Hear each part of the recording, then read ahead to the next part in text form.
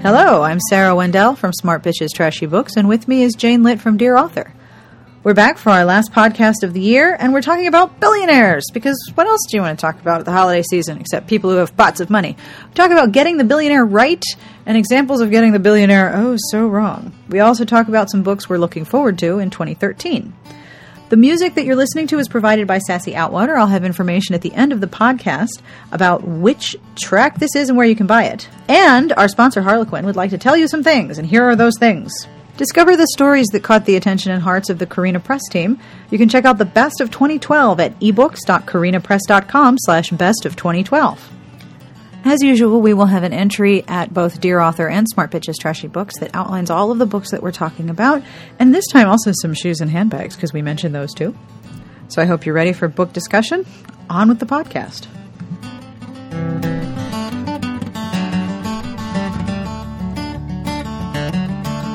This week, we're going to talk about getting the millionaires right and getting millionaires wrong, which seems to be something that more readers are paying attention to, especially as more and more authors self-publish books that feature millionaires that might otherwise have fit into the Harlequin Presents shelf. There's a lot of millionaires running around, and there's some places where they get it really, really wrong, and you had really good examples. Let's talk about who I do think gets it pretty right, and that is the Harlequin Presents authors, and it might just be because they have books of information that they hand out to all of those authors. But I remember reading an article a couple years ago during the kind of in the midst of the recession that we have gone through and are now kind of limping out of. Limping slowly. And one of the articles was about the change of circumstances in these super wealthy people. And the article quoted a teenager from a wealthy family who had always flown charter jets. And he was now having to fly first class commercial. And he was aghast at the intermingling that he had to do with other people and the waiting in line and the security. You know, a very wealthy person is going to fly private all the time. And so if you ever have your person on a commercial jet, to me that means you just, you know, that billionaire really isn't a billionaire. You're going to see Bill Gates on a commercial flight. No, you're never going to see Bill Gates on a commercial flight. And you're never going to see CEOs of companies on commercial flights unless there's one of three things happening. One, the CEO on the flight is the CEO of the airline, in which case he can fly whenever the hell he wants for free, so why wouldn't he fly his own planes? Two, many corporations have policies wherein executives cannot fly together. However, if it's the CEO who's on the commercial flight and everyone else is on the company jet, then either that CEO volunteered or he wanted to get away from somebody, because usually it's a vice president or a director that gets shuttled onto the commercial flight. Or three, he used up all of his credits on the commercial or on the private jet. See, I used to have this very strict policy that I wouldn't talk about my jobs when I worked for other companies. And I used to work for a billionaire, like an actual billionaire. Like so much wealth and resources that it was impossible to total up exactly how much there was.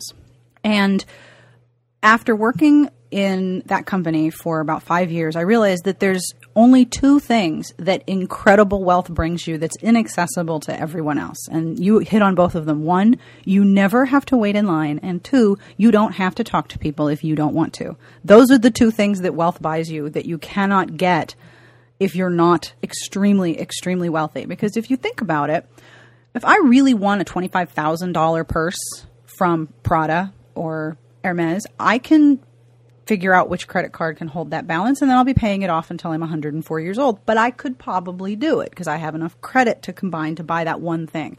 There's a trapping of wealth that's external. You can save up and buy it. And that which is classified as wealth changes so frequently that there are only a few things that you can really say, okay, that's something that rich people own. Because more often than not, you'll also find that same thing owned by someone who probably isn't classified as wealthy and is not on the Forbes 50 list or even on the Forbes 100 list.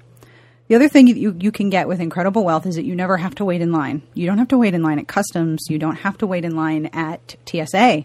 You get a private escort. Sometimes it's because of your personal security that you need to be kept away from other people for your own personal security. And sometimes it's just because you are so wealthy you don't have to wait in line. That's really the number one thing that you can get from wealth. Isolation and never having to wait, which I think that's a perfectly admirable goal for increasing your net worth. If you don't want to wait in line, start saving up and see if you can invent something that's going to make you billions of dollars and you never have to wait in line at TSA and take off your shoes. That's a great goal.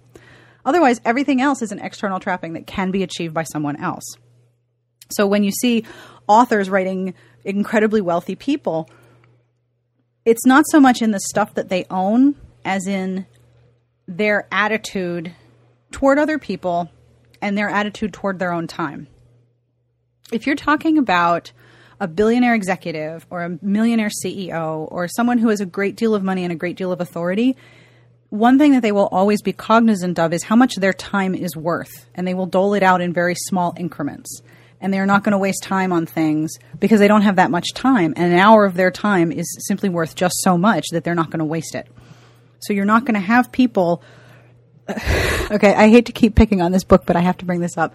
The fact that Christian Grey spent so much time emailing this girl in the books when he had a company to run was just ludicrous to me. Like, what was he doing? Had he outsourced the entire company and he didn't need to do anything? That just seems so completely unrealistic to me.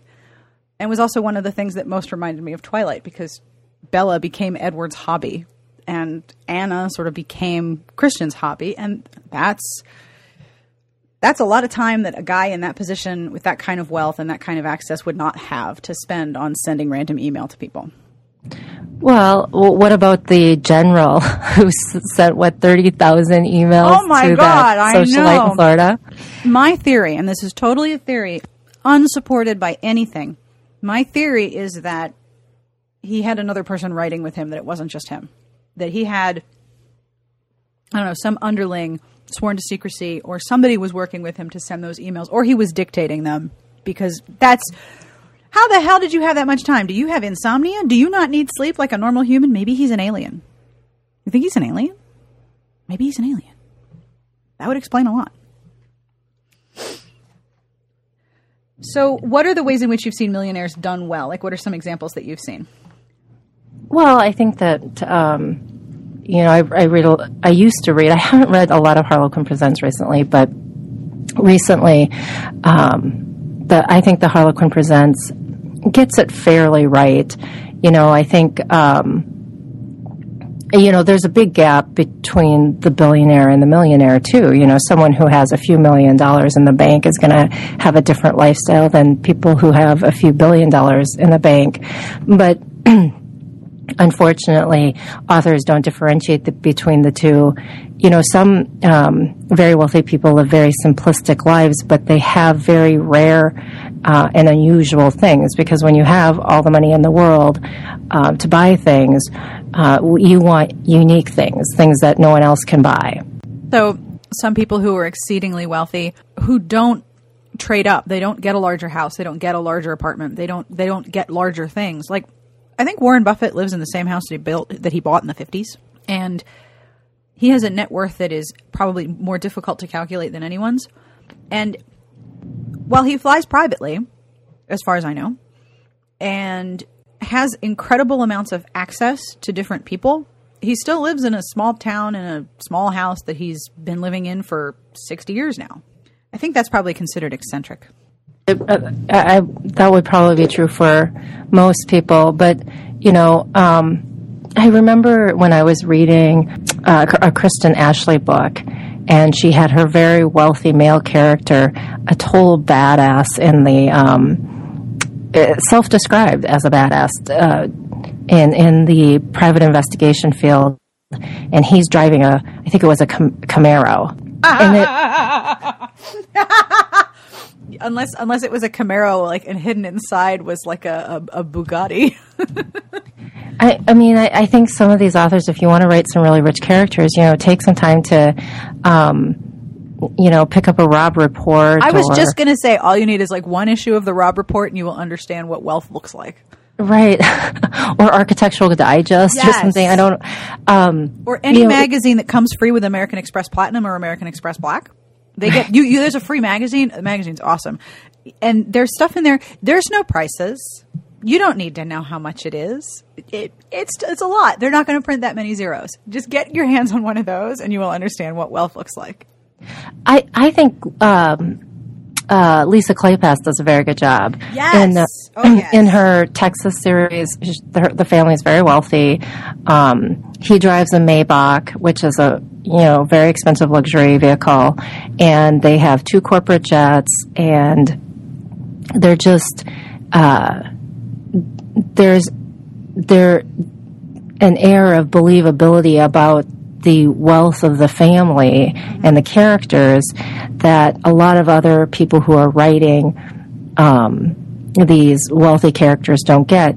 And I also think that the wealthy characters that are written by a lot of authors have a very middle-class sensibility. What do you mean? And, well, just by the, when you have that kind of wealth, again, you aren't bogged down by other things matter to you. Different things matter to you. Whereas you and I might be concerned about the cost of something or how that might affect our lives. That's obviously not a concern of theirs. And they're much more interested in uniqueness, I think.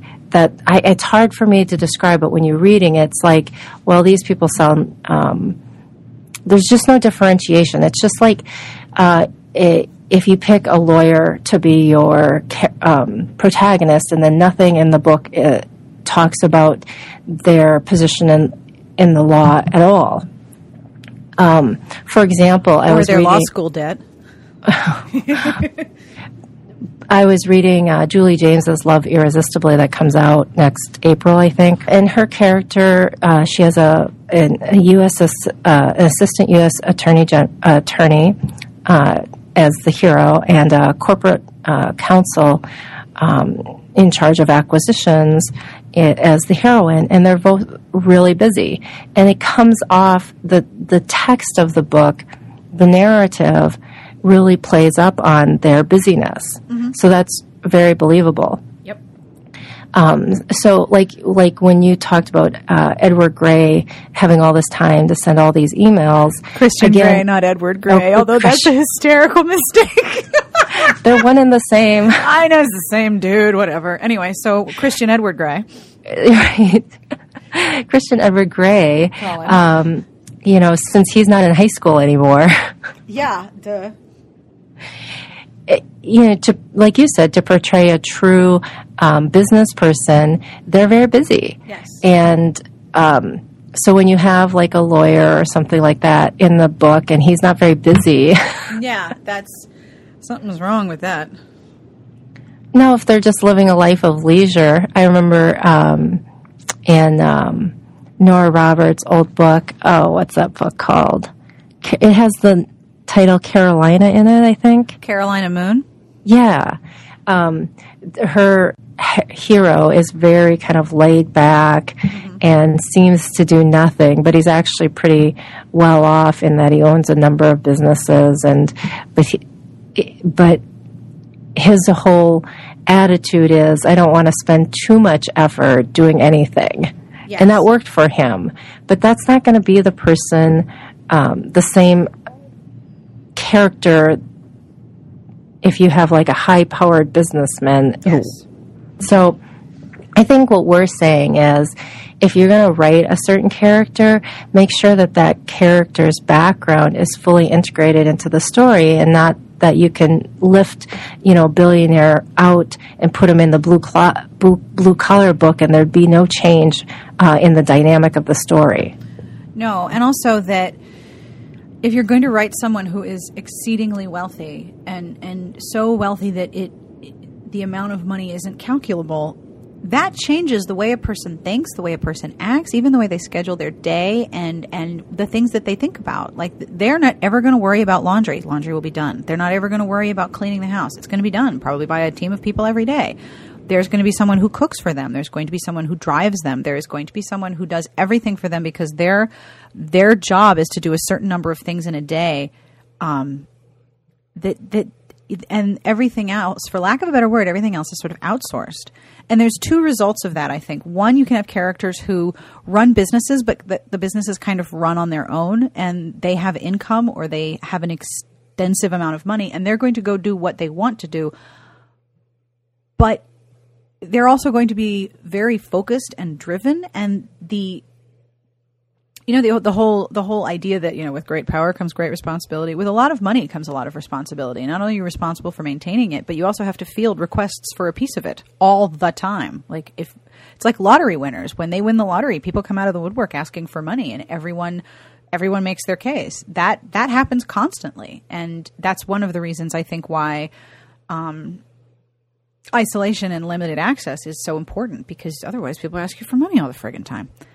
The other thing I think that's important to portray accurately is what happens when you're the child of a billionaire. If you are inheriting wealth, what happens if you are the son or daughter of someone who has an epic ton of money, and that person is the hero or the heroine? Because that's also a completely different life to grow up in. There's a documentary that came out, I'm going to say like 3 years ago, although yesterday could have been last year for me, so I have a very bad concept of time. And I think it was called Rich Kids, but it was done by the heir to the Johnson & Johnson fortune. And he comes across as a whiny little puke. Like, he is the Caillou of billionaires. He's so whiny. But he has access to all of these other billionaires' children, and he interviews them in the course of I think it's an hour or maybe an hour and a half. One of the people he interviews is Mike Bloomberg's daughter, who is I believe she's an Olympic equestrian, or she's a competitive equestrian, but she competes with a horse through a whole bunch of, I want to say it's dressage, but I could be wrong. Either way, she talks about sports competition. And one of the points she makes is that she has a lot of money, so she can have a horse, and she has access to the club, and she has access to do all of the training. But if she wasn't good at it, she wouldn't continue to succeed. She actually has to build on her own talent and merit, even though this is a sport of very wealthy people. Her skill is what matters most. If she sucked at it, she wouldn't get anywhere. The other person who's really interesting in that documentary is, I think it's Ivanka Trump is the daughter. Ivana was the wife. Ivanka Trump, who's Donald Trump's daughter. She is a very brief interview, and she's standing on top of one of her dad's buildings. But one of the things that she says is that she looks at the skyline in New York and wonders which piece of the skyline is going to be hers. Which thing is she going to build? And that's kind of a powerful image if you think about it, because Donald Trump owns buildings all over the world. He can look at a piece of skyline and be like, that's mine, and that's mine, and I own that too. So she wants to look at the skyline and say, okay, which piece is mine because I built it, not which piece is mine because I inherited it. She wants to create something in and of her own. Her landscape, her basis of establishing her wealth is skyscrapers. It's not like you inherit or you have a piece of your father's or your mother's business and, which accounts are yours. She's looking at an entire city and saying, which buildings are going to be mine? The other thing that's interesting about Ivanka Trump is that she is very, very fashionable, and she has her own line of purses and shoes and accessories, but I think the main things I've seen are the shoes and the handbags, although I think there are other things that you can buy.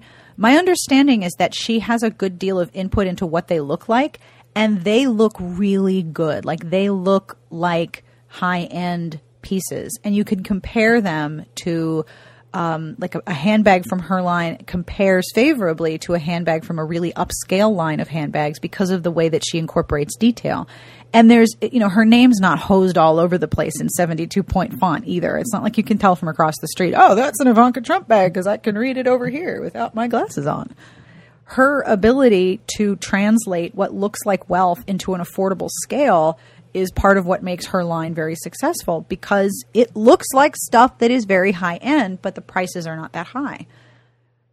If you're the son or daughter of a millionaire or a billionaire, and we're mostly talking about billionaires here, it's a really, and I don't mean to sound like overly pitying, but that's a really tough way to grow up, because you have to figure out who you are beyond being so-and-so's kid.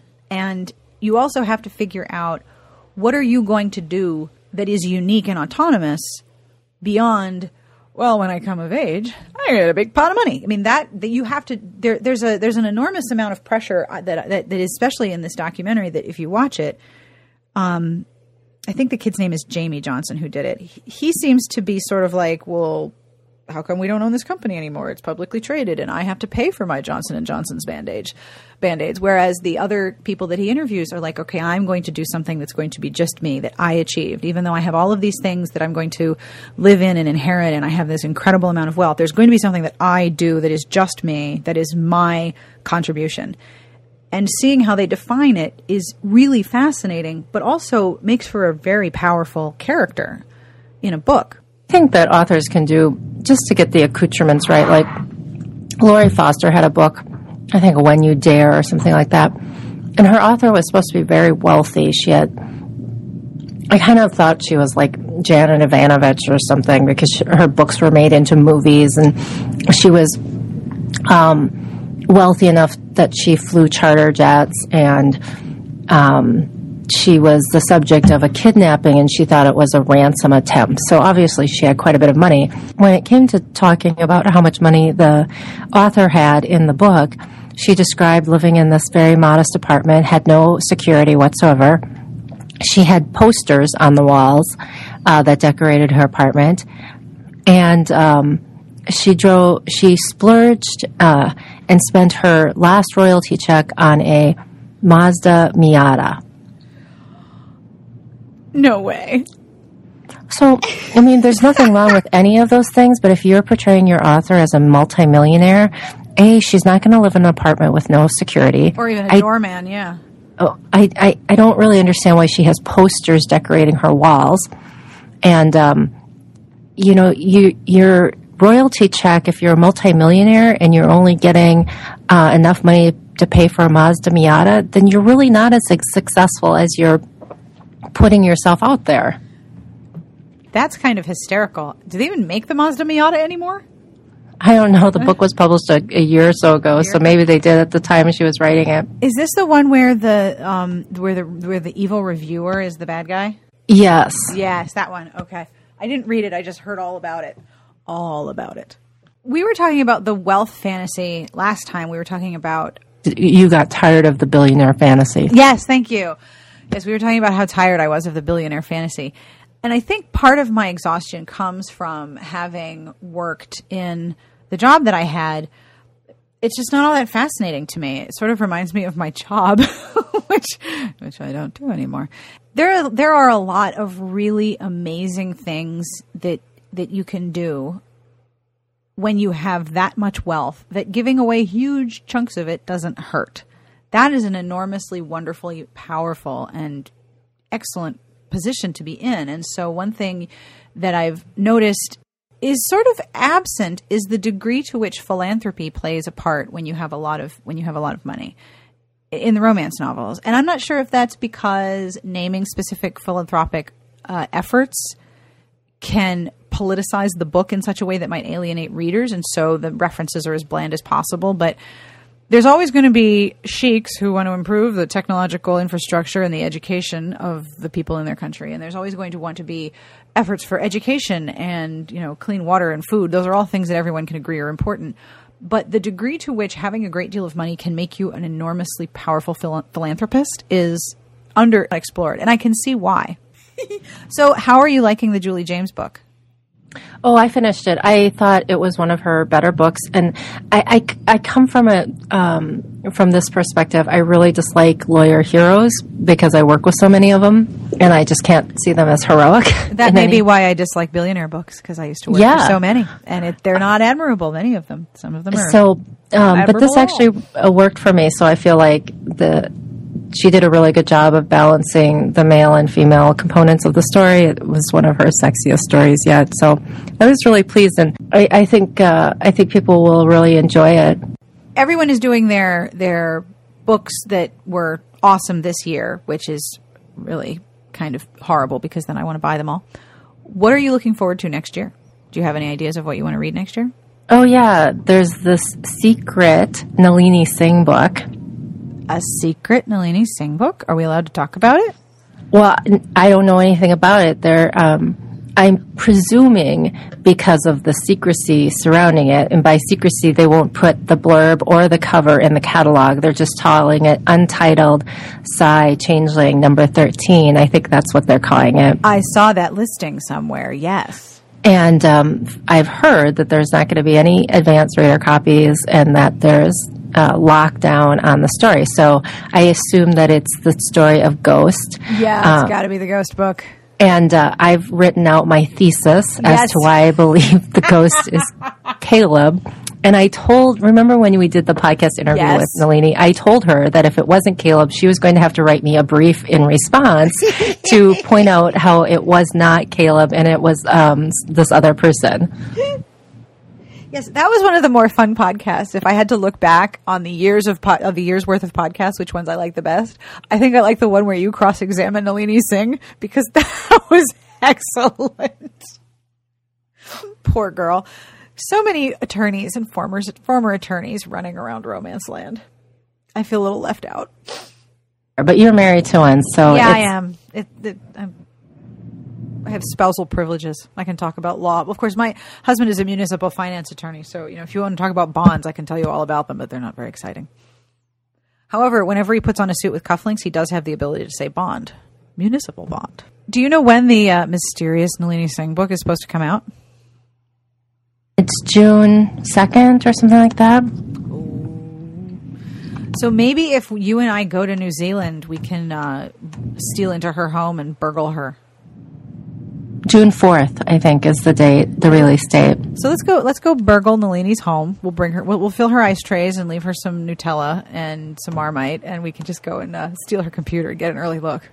Well, you could go now. I've heard it's done. Dun, dun, dun. Some books you're looking forward to.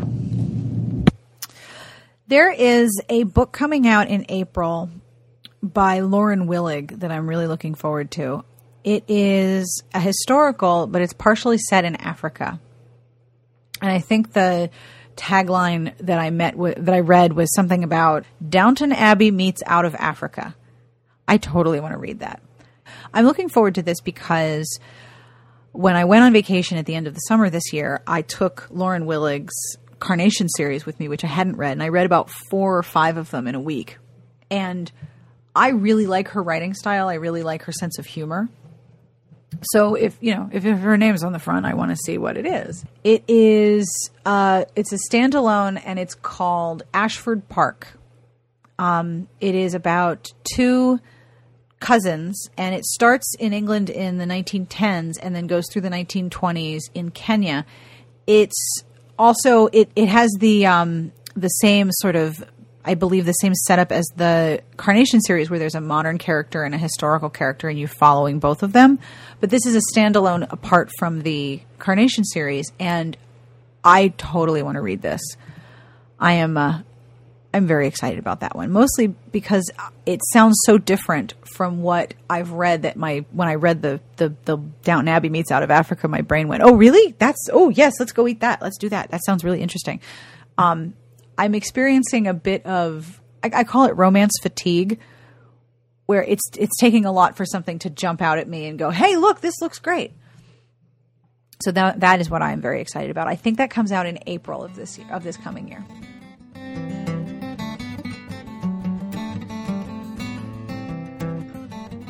And that's all for this week's podcast. I hope you enjoyed it.